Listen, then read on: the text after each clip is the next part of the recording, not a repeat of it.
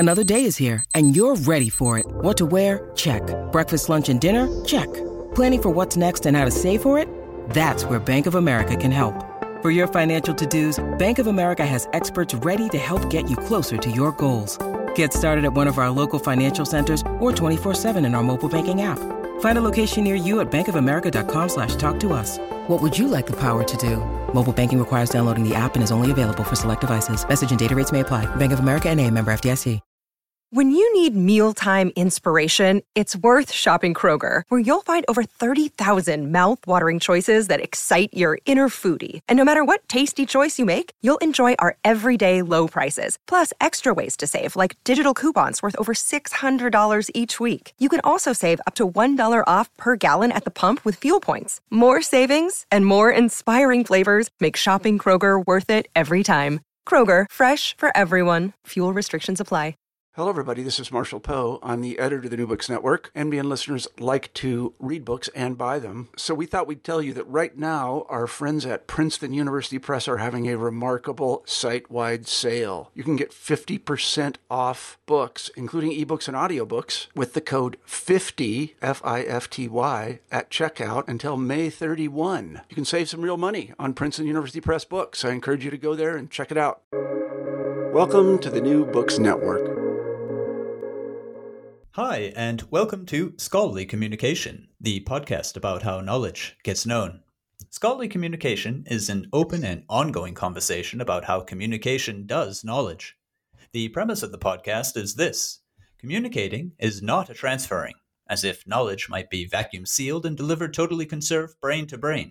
No, the premise of the podcast is that research communication is a place and time where people meet to represent and recreate the things they claim to know. Communication is meaning, as knowledge is too. And meaning is not something that we send or receive.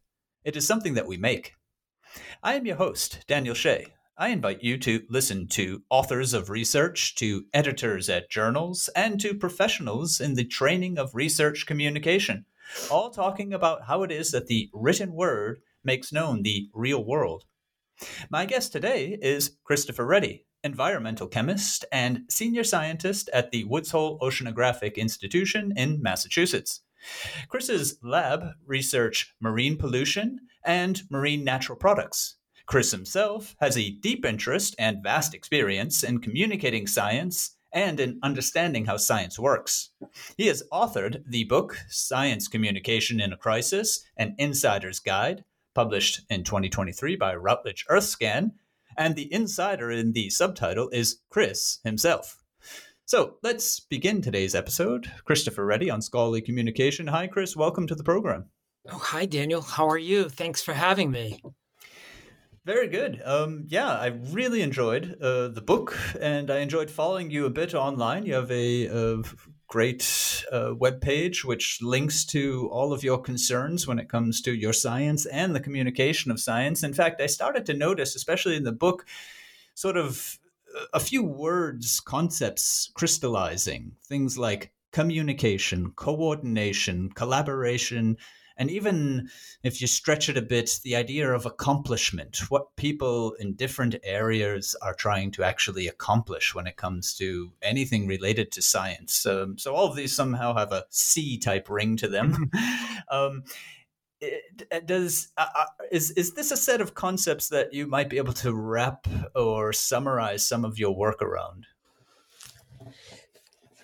Yeah, I mean, as a research scientist, I am a firm believer of this concept of teamwork and, identifying, mutually beneficial outcomes. So that sounds like a little too jargony, but, I study what happens to pollutants in the environment. I like to work with other scientists who have, mixed interests.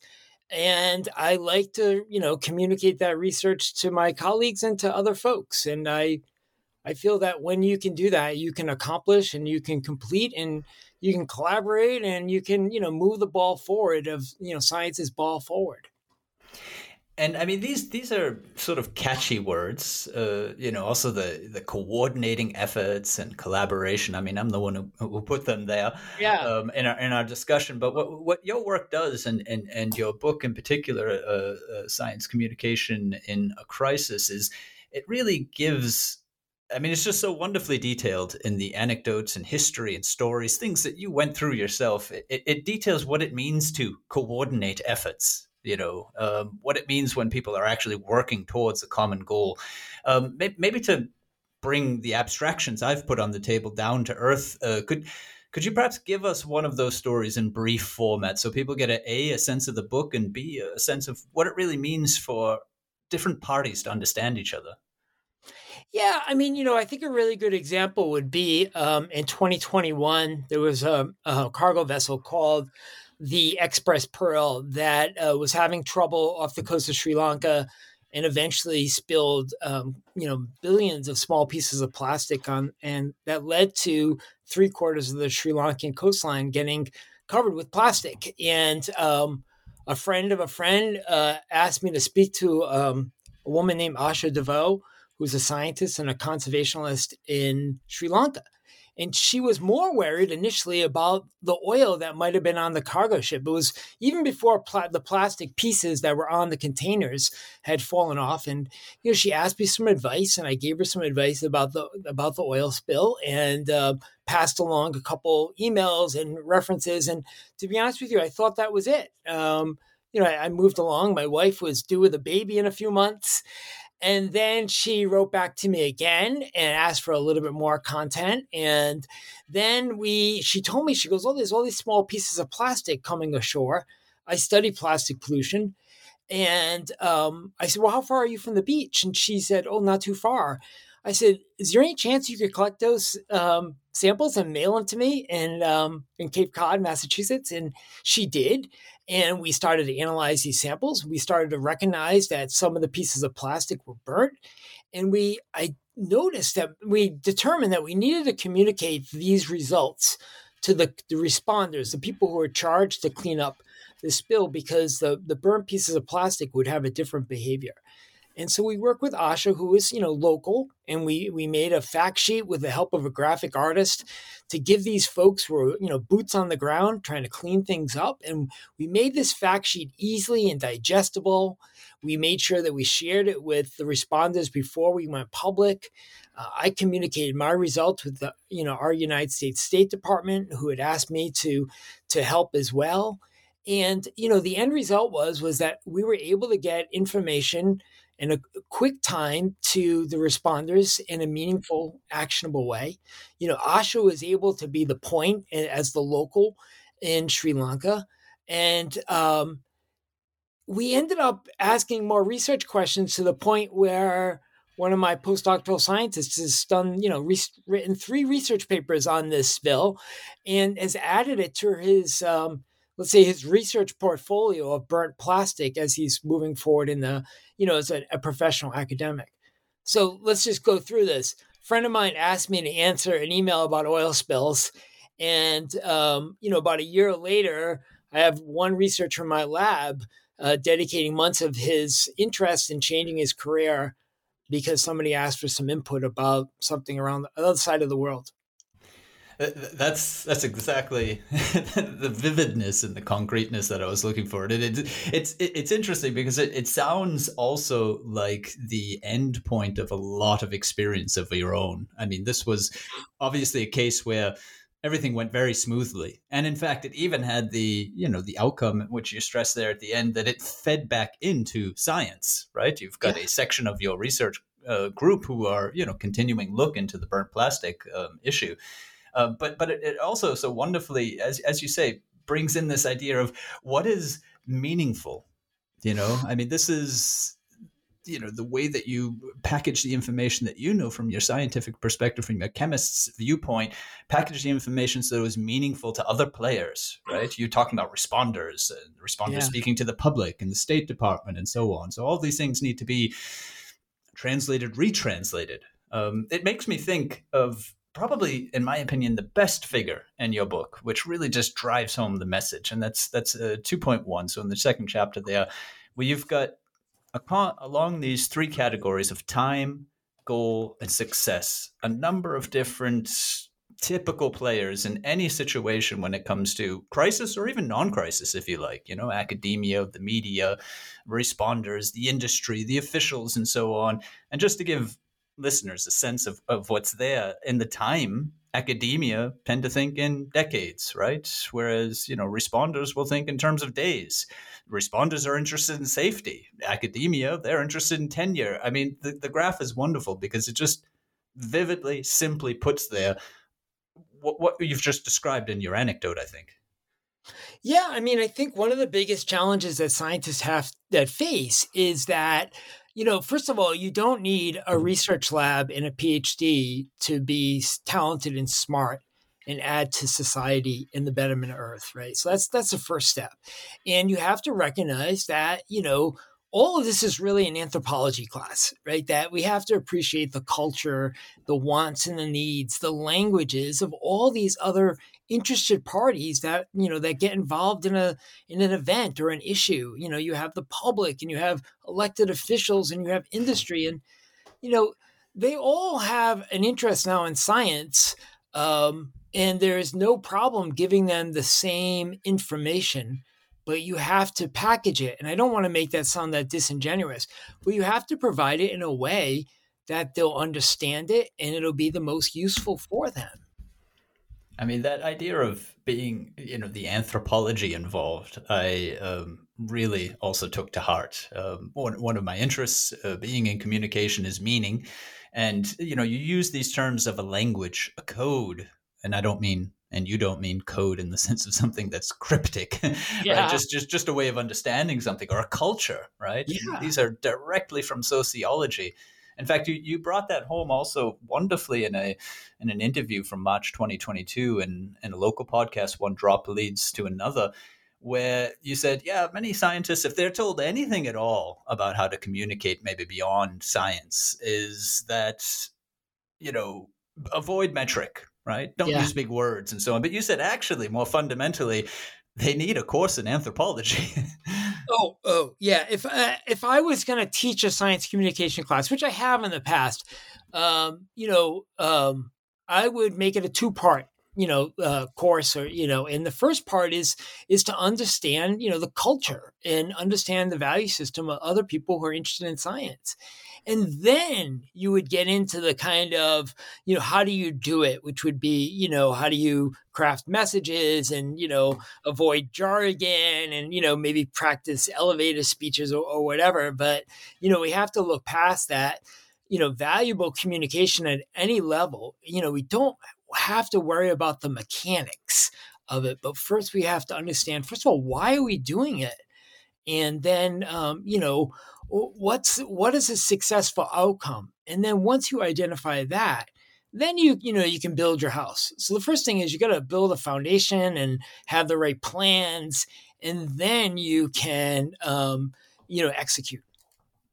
Yeah, most certainly. I mean, I actually, in listening to that podcast and hearing you now also talk about it again, it makes me think that, on a smaller scale, probably, it's the exact same thing that goes on in scientist to scientist communication. I mean, first figure out why, and then figure out how. Unfortunately, very often when you get guidance, you're being told immediately the how. Like you said, avoid metric, right? For Americans, for example. Mm-hmm. Or, in my case, it would be, well, avoid the passive voice, right? And neither of these are entirely true, right? And they're not really the point either. No. And in fact, I think sometimes they handcuff people because they're worried about breaking these, these rules, like some kind of grammatical review rules. First, you got to, understand what you're going to write about and, and get a draft and get a feel for your own voice, and then worry about, whatever you want to call it, the polish or the delivery. But there's so much more to communicating at any level than, just sentence structure and, phraseology. Yeah, and I mean, it gets back to, the first part of that science communication course that you would teach, or you have taught. Yeah. You have taught science communication, and feel free to expand on how that course looks. But again, I mean, as my listeners will know, I work together helping scientists write, and that's where I begin as well. Some people get a bit uncomfortable at first because to talk about why, to talk about a culture, or to talk about, let's say, writing with a purpose and so on, involves zooming out slightly. And scientists, I mean, I hardly need tell you, are impatient and they want to get to work. But that zoom out gives so much perspective that it's worthwhile, because each next paper, each next crisis, each next collaboration with or without other scientists is going to be unique. So you have to think on your feet. Yeah, I mean, I think sometimes scientists, this it's great. We have a fantastic culture, but at the same time, there's this pushback on things like being strategic. Some of the strategic in science sometimes sounds disingenuous, or maybe too calculating.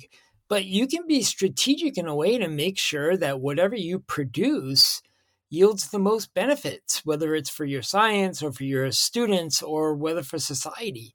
And so, thinking in a critical way, stepping back and actually, thinking 1 year, 2 years, 3 years forward about what you're doing, and what it matters to other people is really invaluable. I imagine that some of what you're saying right there explains your motivation for writing this book. Perhaps, though, you could tell us a bit more as to what was sort of the tipping point. There's so much experience clearly that goes into this book. I mean, you've learned so much about communication. It would appear, anyway, at the hard school of doing it. Let's say. Yeah, I mean, first of all, I wanted to write the book because, I had a lot of experience, but, I thought that, I could, write small opinion pieces, or, be on podcasts and things like that. And I thought I hadn't had a chance to sit down and cement all my ideas. And I also thought that it was not that I needed to, in my own mind, build a story in a way that I made sure that I was connecting all of my, my experiences in a meaningful way. I started to write this book in the summer of 2010, in the throes of the Deepwater Horizon oil spill, which happened in the Gulf of Mexico, where oil was released for 87 days, about 60,000 gallons an hour, or about little less than a quarter of a million liters per hour. And but I got sidetracked working on this spill, and then my wife and I had 2 kids, and but the straw that broke the camel's back was watching the COVID response. And I'm reading the news and following social media, and I was wearing two hats. I was wearing the hat of having a family and worrying about our lives and livelihoods. And then another hat was, how could we have done a better job communicating that science? And why is the public not understanding what seems so clear to me when an expert is speaking? And then, when you see talented and devoted individuals like Anthony Fauci getting death threats, it seemed like, geez, what could science do in a way that maybe, alleviate, or maybe a way that kind of tension. I mean, I don't think I was going to save the world, but it just seemed like there was the right time and the right place for me to, to get it all down in a way that I could, do it for myself, and then, hopefully influence others. No, I think you have, and I think that's exactly what comes out, is that coherence. We see through the section in the middle of the book stories, just like you've described, of how COVID went, how the deep water went, and so on. And then you wrap it up nicely with, okay, well, I think you call it even, yes, lessons learned in the back of the book, sort of recapping and giving us the view back over. So as a scientist or as someone else, what would we take away from this? Again, I have to stress, though, that I think that one of the great achievements of the book is to unpack this idea of the quote unquote public. I've often been told that you just can't speak of the public. And I've always had trouble sort of putting my finger on, well, where does it differentiate and so on? And that brings me back again to that figure that you have with the different, the traditional media, the social media, one group after another, and what distinguishes them, so that, we see non-scientists are clearly not a homogenous group, and things get chaotic because there's so many groups with different interests and timescales and cultures and so on involved. No, absolutely. I mean, thank you for reminding me to drive that home. There is a lot of training in science communication that you're either a scientist or a non-scientist. And, first thing we have to recognize is that there's a wide range of people out there with different interests and experiences and backgrounds and wants and needs. And, that's step one.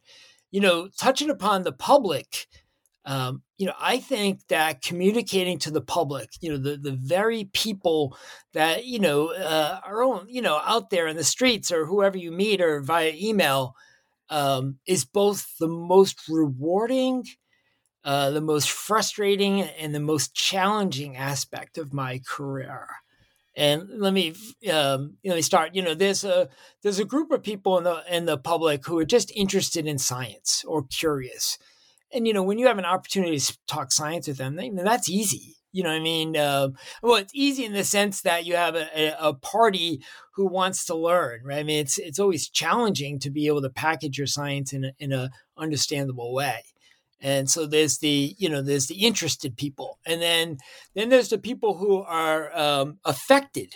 And, I can tell you a story about the affected public. I had worked on an oil spill that happened in 2003, not too far from where I live.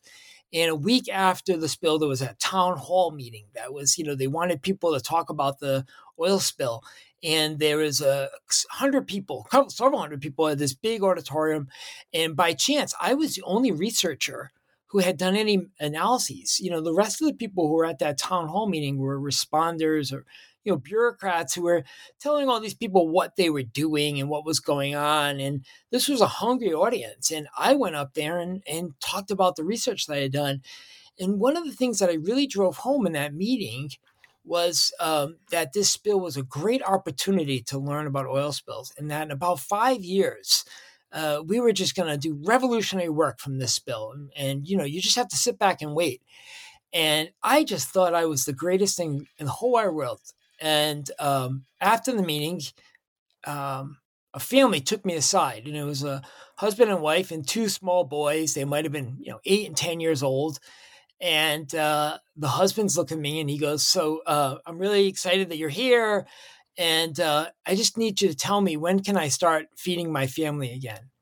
Because I'm a fisherman and they closed the fishery in the local area." And I had no answer. And it was like this life-altering event that being a scientist and in the media and people curious about what you do outside of our colleagues, it's not a game. It's life. And, it was, I didn't have an answer. I could have done a better job responding to him. So the affected public is tough because, they want to know something that matters to them. And then unfortunately, we have one more party. That's okay in some respects because it's always good to have a little conflict. Is the contentious public? They are, they're out there, to create, chaos or turmoil I think in an unfortunate, often misguided way. It's okay to push back on things, but it's not okay if you are not willing to change your mind. And misinformation is on the rise, and I worry a lot about this contentious public. And they aren't necessarily interested in the outcome, but more about the process of squashing good science or good information. Again, you make there great distinctions. I mean, you give us the interested public, the affected public, the public in disagreement, the disagreed public. I don't know what to call them. And they're okay to disagree. I think that's fine. It's more that I think their motivation is, well, let me put it this way: they disagree, and they're not open to eventually agree, right? I mean that whatever I say, even in the best science communication of my life, or whatever data I have or story to tell, I'm not going to change them, and and that is unfortunate. Yeah, most certainly. I mean, Yeah, it's that way in any yeah, intellectual debate or even yeah, other sort of debate where, yeah. you need to somehow prove a point. If the proof doesn't count, the warrant isn't there to believe it, then yeah, there's not going to be any progress. Yeah, But again, what I find so useful is the way you always discern separation. You're able to give us a more finely grained view of what some people would just lump together. And it's interesting also that you then complicate the scientist's perspective or position, right? I mean, there's a large amount of the population who would see science as being correct or incorrect, and scientists themselves would feel like they're on the right foot most of the time. But the situation in that town hall meeting that you've just shown us is science isn't always right. It's not a game. We're not just doing research, we're also living. yeah. I mean, I think that the challenge that we have right now as scientists is that we live in a world. I sometimes joke that I want to blame Steve Jobs from the Apple, and really the champion of the iPhone with others, which is we have created a public who wants an answer, and takes out their mobile phone and types in how many people visited Berlin last year, right? And they type it in, they get an answer in 4 seconds, and it's not going to change, right? And then people can go on their lives. And while you can get some information from platforms like Wikipedia, when you ask a science question, especially in the earliest times, where the field hasn't had a chance to mature, you get the very opposite. You don't get a crystal clear answer in 4 seconds. It may not be accurate, and it's most likely going to change. That doesn't mean that science is a house of cards, like that you don't know something right now, so the whole institution of science falls down. Science is much more like this beautiful, infinite, ever expanding jigsaw puzzle. And, when there's a crisis, we have all these pieces, on our table. And, the scientists and other folks are out there trying to put the puzzles together in a way that people can visualize and embrace what's going on. And, at that point, when that fisherman asked when he could feed his family, the pieces about when you could feed your family just weren't in place. And it's hard as a scientist because we love uncertainty. We bathe in uncertainty. If we're certain about something, we're not going to do it. And we live in a population that wants everything to be certain and fast. And science isn't built for speed, but it's just so wonderful to be a scientist and explore and be patient. Yeah, and I mean that's what the book achieves, and what you and your writing and your talking also achieve, is to also tell people about the culture of science.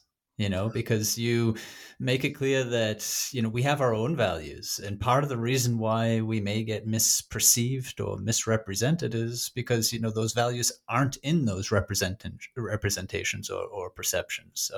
You made a great metaphor in one of your podcasts. I think it was the same one there by the local program, where you talked about society being a little bit like ice hockey and science being like baseball, rather, because society sees problems as impediments and an uncertainty, whereas, just as you were saying, it's great to be a scientist. For a scientist, it's an opportunity, it's curiosity, it's a new project. Yeah, no, I couldn't agree more. I mean, that is it. I mean, it would be great, that folks understood how science works. I mean, I look back and see how COVID was played out. And, there might be some people would say, well, we would be better off if we had a more informed public about, let's say, molecular biology or virology or vaccines. And sure, that would be true. But in many respects, I think that people would be more relaxed and probably lives saved if we explained to people how science worked. You don't have to memorize the periodic table, but if you understood that science wasn't a house of cards and rather a jigsaw puzzle, I think that things would be a lot better off.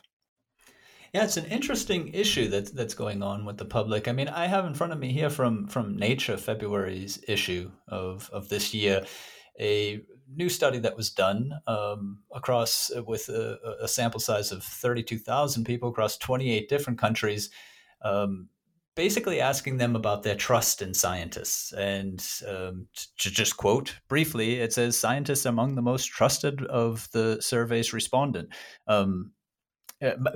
Trusted by the survey's respondents. And then they give some of the numbers, 74% saying that they trust scientists to be telling the truth, as opposed to about 45 for journalists and government leaders. And just to jump a little bit to the analysis, what seems to be the problem, according to respondents, is that they feel that science is getting politicized in ways that isn't true to science, and that is shaking some of the trust. But I mean, all in all, it is actually quite surprising. I thought that I singled out this survey because I thought, wow, okay, that's impressive in a sense that, if you lived through COVID, you might have thought, these wouldn't be the numbers. No, and I'm not surprised. I mean, I think the loud folks appear to be the majority, but overall, I'm comforted, and actually, I'm happy about that. That people have such great trust in science. To be honest with you, what COVID could do now and be able to kind of wash even some of this political overtones that people were concerned about was we need to tell the stories about the science that was done during COVID. That the heroism and the knowledge and the creativity and what the dedication that science and medical professionals and engineers did to be able, to have a vaccine out that fast and to save so many lives and make us better off. I mean, listen, there are no happy endings during a crisis, right? This isn't some cute little movie, right? Some romantic comedy. And I think science would do really well if we started to tell our stories in a way that people would understand what happened and celebrate. Scientists should be heroes, right? Unfortunately, we sometimes eschew, that type of self-congratulation. But I think society would be a lot better off if they heard what happened and heard the people who worked on it, there is this stereotype of scientists, this what I call last pick in gym class, the last one that would be picked for an athletic event. And, that's just not true. Scientists are, have a wide range of personalities and interests and if they heard their story, and what they have done, especially for COVID, I think we could increase that trust. I think that's a great idea. It's really interesting, and you would have the scientists writing almost memoir like their own stories. Then I hope they do. Yeah. I hope they do. There is so much there. I do worry about a lot of these scientists and engineers because it's not on the same scale. But, I worked on the Deepwater Horizon for many years. And then when it stopped, I had a hard time. It's when you're dedicated and so committed and suddenly the music starts playing. And I'm not saying that it was fun. You change your life. And I worry about the mental health of a lot of folks who just so dedicated their lives. And now suddenly, we still have COVID around, our lives are getting back to normal. And can we help our scientists and engineers and medical folks transition back? Yeah, I mean, there's a lot to be said on that topic of mental health, even in normal scientific, even in the normal scientific process. Let's say, I mean, outside of a COVID or Deepwater Yeah. Horizon type scenario, the numbers in PhD programs for STEM of people who are suffering from mental illness are just completely out of proportion with the normal population, the average and the normal population. So I mean, there's pressure anyway due to just the amount of work needed, the, let's say, culture that is in place, the systems through which people need to advance if they want a career in science. But then, yeah, you're adding on major moments of societal crisis where the scientist is needed and asked for.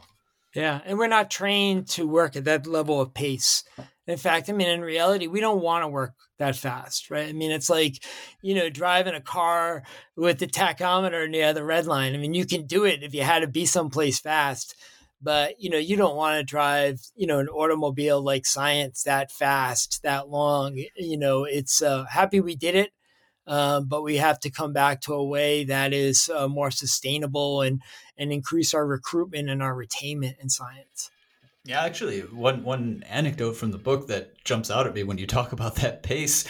You were down in June 2010 in the Gulf of Mexico working on the response and research into what was actually happening with the Deepwater Horizon, and you were also using satellite phone to be in touch with science editors to be able to get out findings that you were receiving at that moment because it was just so groundbreaking.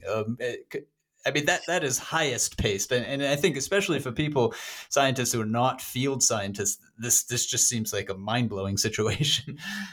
Yeah, at the time of the Deepwater Horizon, oil spill, which oil and gas erupted from the bottom of the seafloor, about 40 kilometers off the coast of New Orleans, and at about 2,500 meters below the seafloor, you had oil and gas erupting, for 87 days, about 60,000 gallons of oil.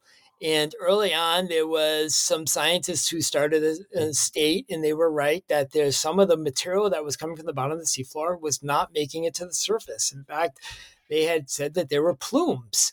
And, it was a hot topic and it was of great interest. And, the media was playing it like it was, this river of melted chocolate, and, this, rolling underneath and attacking and killing, the ocean. And, my colleagues and I were well positioned to study that. We had studied other releases of oil. We had a lot of high tech equipment. We were able to get out there and we were able to make some measurements with a robot that certainly identified that some of the material did not make it to the surface. But it wasn't a river of death or a river of melted chocolate. It was enriched in some chemicals. Certainly, we don't want any elevated chemicals in the ocean, but it was certainly not what people were predicted, and we recognized the value of that across so many parties. And listen, scientists are competitive, and we have big egos. And in my world, getting published in Science and Nature is it. That's what we shoot for. And we were on this boat. We've had our, preliminary findings, and, we had identified that we thought that this was a science paper. And, we all, there's sometimes in our lives, we get a story that's so great that we think it's got a shot at, the big journal. And I don't know why or how, but we eventually, I said, you know what, I'm going to call this editor at Science. And I borrowed a friend of mine's satellite phone and I called him from the bottom of the boat and told him what we had. And he was interested. And we actually wrote the paper and we were the first ones to write it. So it worked. I'm sometimes a little embarrassed about that because I tend to think, that my excitement for doing that was more about the excitement of the competition and the adulation as opposed to the science and what it means for the response. So I'm a little embarrassed because I think it showed a less a less positive side of myself. But I was genuine. I just, looks, we're competitive folks in science. And so it's okay to do that. I just wish I wasn't so competitive sometimes. Yeah, well, I can totally understand you, but I've been working now for a good 5 years with scientists, and I can understand your other you as well. I mean, your regret in some ways of perhaps not entirely focusing on, the situation, but on the other hand, seeing, science or nature type material in front of you. I mean, in a sense, I would almost say it's like your duty. If you've got that Yeah. weighty of information or findings, Oh, it yeah. needs No, to go out. yeah, definitely. Scientists, we live in this, this dreary fog of imposter syndrome, right? And that are, in the United States, only 25% of our research grants are funded. And, a lot of our research papers are rejected or don't even get a chance to be reviewed. And, so when you see an opportunity that, appears to be of great success and unlikely to be rejected or embraced a little bit more than what we typically produce, which might be just fine, it's in some respects, it's great. It makes us happy. I mean, there's nothing wrong with being excited about your research. It's good. And, yeah, and I mean, this competition is pulling. I find, and now I'm talking, inside of the scientific community. Yeah. This competition pulls in two directions. I found it so interesting because you barely see a paper anymore, certainly in your field or biological studies and so on, where it's not a multi-author endeavor, right? There's just so few papers out Yeah. there that are just single author. So I mean, it's collaborative in that way, and the publication process is collaborative. I mean, everyone is citing off of and working off of and advancing each other's work, and yet there's this, as you describe in the book as well, this winner takes all professional system in place where the person who has priority on a discovery is they're going to be cited in that first paragraph of every introduction for the next 10 years. Yeah. Yeah. It is kind of interesting to think about this kind of this trade off of where we're incredibly collegial, right? That, people who review my papers and proposals are my colleagues and, so for lack of a better word, my competitors. And I tend to think in science, we are much more open minded and fair than other industries or groups. And so that should be celebrated, and that should actually be explained to the lay public about this core value system of the ultimate goal of great science moving forward. But on the flip side, we all want to be the first one, and there's nothing wrong with that. I mean, competition is good as long as it doesn't lead you to lower your own value system or even potentially harm science. We don't want to do that. No, I get the sense that it actually, in most cases, I mean, of course, there are retractions and there are plagiarisms and God knows what. I mean, that's everywhere. But I mean, I get the sense that the competition actually usually fuels, top science. Because, I mean, who would want to get, that great discovery and 2 years later retracted? It's not the normal person. Yeah, I mean, there are a few fields that are less forgiving about a mistake than science, right? I mean, and Definitely, a yeah. politician can make something so incredibly bold-faced incorrect and be relatively unscathed and not thought any less of, or maybe just being misinformed. I don't want to speak so negatively about anybody, but you can be wrong in science as long as it's grounded in the research that you had in hand. But making a mistake that was of poor judgment, um, that stigma lasts for a long time, right? We have a very high ideals, and that's a big challenge. About you want to be first, but you want to make sure you do it right in a way that is true to science and true to the results. And I have to say, coming as I said, I've worked a number of years now with scientists, helping them write their research. And coming from a humanities background, the culture there is so entirely different. And it's one of the things, also perhaps giving this out to the public. That's part of the reason this podcast is here, to be transparent. My view of scientists has been, certainly a view of admiration because of that collaborative effort. I mean, if we talk about this priority effect, listeners might start to think, although probably not in this podcast because I talk about science all the time, might start to think, geez, scientists are all out for, the glory. But I would say the day in, day out is they're out for the collaboration. That's what I've taken away. And that's something that in the humanities is not done. It struck me and still strikes me every day. The dedication that people have to the team really defines science for me. Well, I think it's one of the most beneficial, perks of my career. I mean, there are a lot of research papers that I probably could have written in my career that would have been just, one technician in my lab or, one other colleague of mine who's my next door neighbor at my research institution. And we would have done a fine paper, it would have been fine. But, when you get other smart people with a little bit different interest and backgrounds working on a project together, I mean, it's difficult to imagine a lack of success. And so in my mind, collaboration means a greater and better outcome.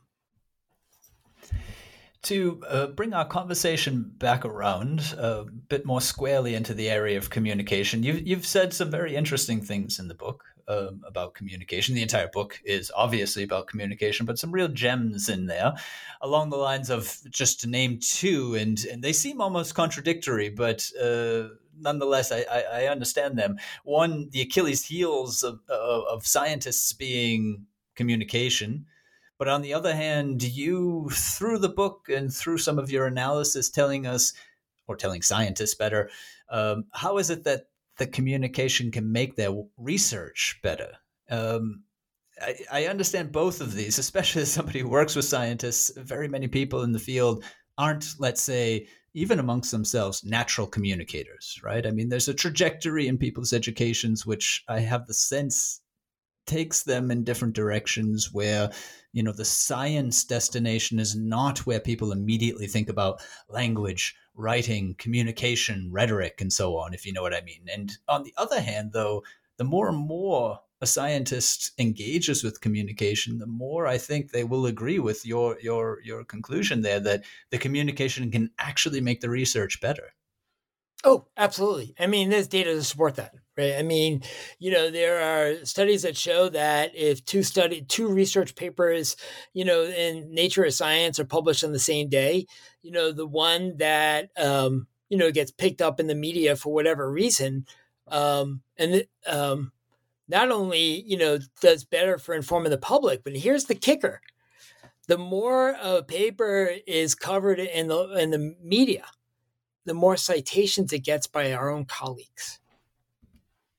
I mean, that we have to think about that communicating to the media to what would be assumed to be a non-scientist audience. Let's just put it this way. Press leads to more publication citations. That's one, right? I think the other thing that comes to mind was that there was a research paper that came out a couple of years ago where, and forgive me for not getting all the details, but a handful of scientists were approached and said, you're giving a poster at a national meeting, and would you like to work with a graphic artist on your poster? And what they found out was that the scientists who work with the graphic artists, not only did they make a better poster, that they all concluded that they understood their own science better when they worked with a graphic artist on their own poster. Right? So there's another piece of reasoning about why it's not a dirty word or selling out, about trying to figure out a way to package your results with the help or thinking about others. And, the most telling point to me is, I had written a research paper in 2002, 2003 about an old oil spill where you could still see some remnants of the oil 40 years later. Very small amounts in this area, and very interesting finding. And I was really just interested about this one spot, about why had nature broken down this oil, and wrote, I thought, like a really great paper. And, afterwards a reporter asked me, and he said, so X many gallons spilled 40 years ago, how much of that oil is still there right now? It was a great question. I didn't know the answer. But it was in the back of my mind. And not too far afterwards, this woman named Emily Peacock came across into my lab, was looking for a research project, wanted to do her master's degree eventually. And I said, you know what? This reporter asked me a question about this paper, and I think it'd be a great project. And that's what she did her master's degree on. Now, somebody maybe in quantum mechanics may not be able to see the same outcome, but I can tell you that by communicating to the media about my research, it led to a woman writing a very nice master's thesis about a question that I had not appreciated. I mean, yeah, that's that's just perfect. I mean, yeah, that's obviously the benefit that scientists themselves can reap. I wonder also, I'd like to just follow up on that. I wonder also, in your own experience, because your career has led you into the public and this varied public that we've described so often, have you taken away also from conversations that you've had to have or wanted to have, also gained understanding in your own work, work that you clearly have technically always grasped, but perhaps not entirely appreciated? I mean, can you say that through your interactions and communicating, there's been a learning effect for you as well? Yeah, I mean, no doubt. I mean, when you have to rethink about how and why you're doing something and what the outcome means, that is a series of mental gymnastics. And, when we do gymnastics, we become fitter. And, we increase, our livelihoods, and we have richer and fuller activities. And that's no different than science. When you are challenged to communicate, you are putting yourself on a treadmill, and you become fitter and, more lively because of that challenge. To close out, I often ask my guests, and particularly when they're researchers themselves, that this podcast is here in some ways, as I suggested earlier, through just transparency, open talk. It's a method of mine to just somehow help the research. And I mean, that can be anything from, particularly in the work that you've done with communicating to the public. It's usually on this podcast questions of inside of science, scientific writing itself. So how do reviewers make better decisions? How do people who are submit better manuscripts and so on? And the question that I just ask is, here's a platform for about 60 seconds. What is something that you would like to see happening in the research process or the entire publication process that would improve things? A very small change, a large change, whatever it might be. I would tell scientists that they're doing a great job. I think that we are way too hard on ourselves. I think especially on junior scientists and students. And we just tell folks, it's hang in there, and you're doing great. We are our own worst enemy. And I am a firm believer that good news and fresh bread both go stale. And we do not celebrate good news and awards and honors and breakthroughs in our own lab enough. We have all these great milestones. Maybe it's a great experiment in the lab, and we oh, that's great news. And then we go and spend the next 25 minutes talking about somebody's mistake or a poorly designed experiment. And why don't we talk 15 minutes about why that was successful? And celebrate, good news as opposed to focusing so much on bad news. Great point. Thank you so much for that, Chris. That is Christopher Reddy, scientist and communicator based in Woods Hole, Massachusetts. Thanks to you, my listeners, and bye-bye till next time here on Scholarly Communication.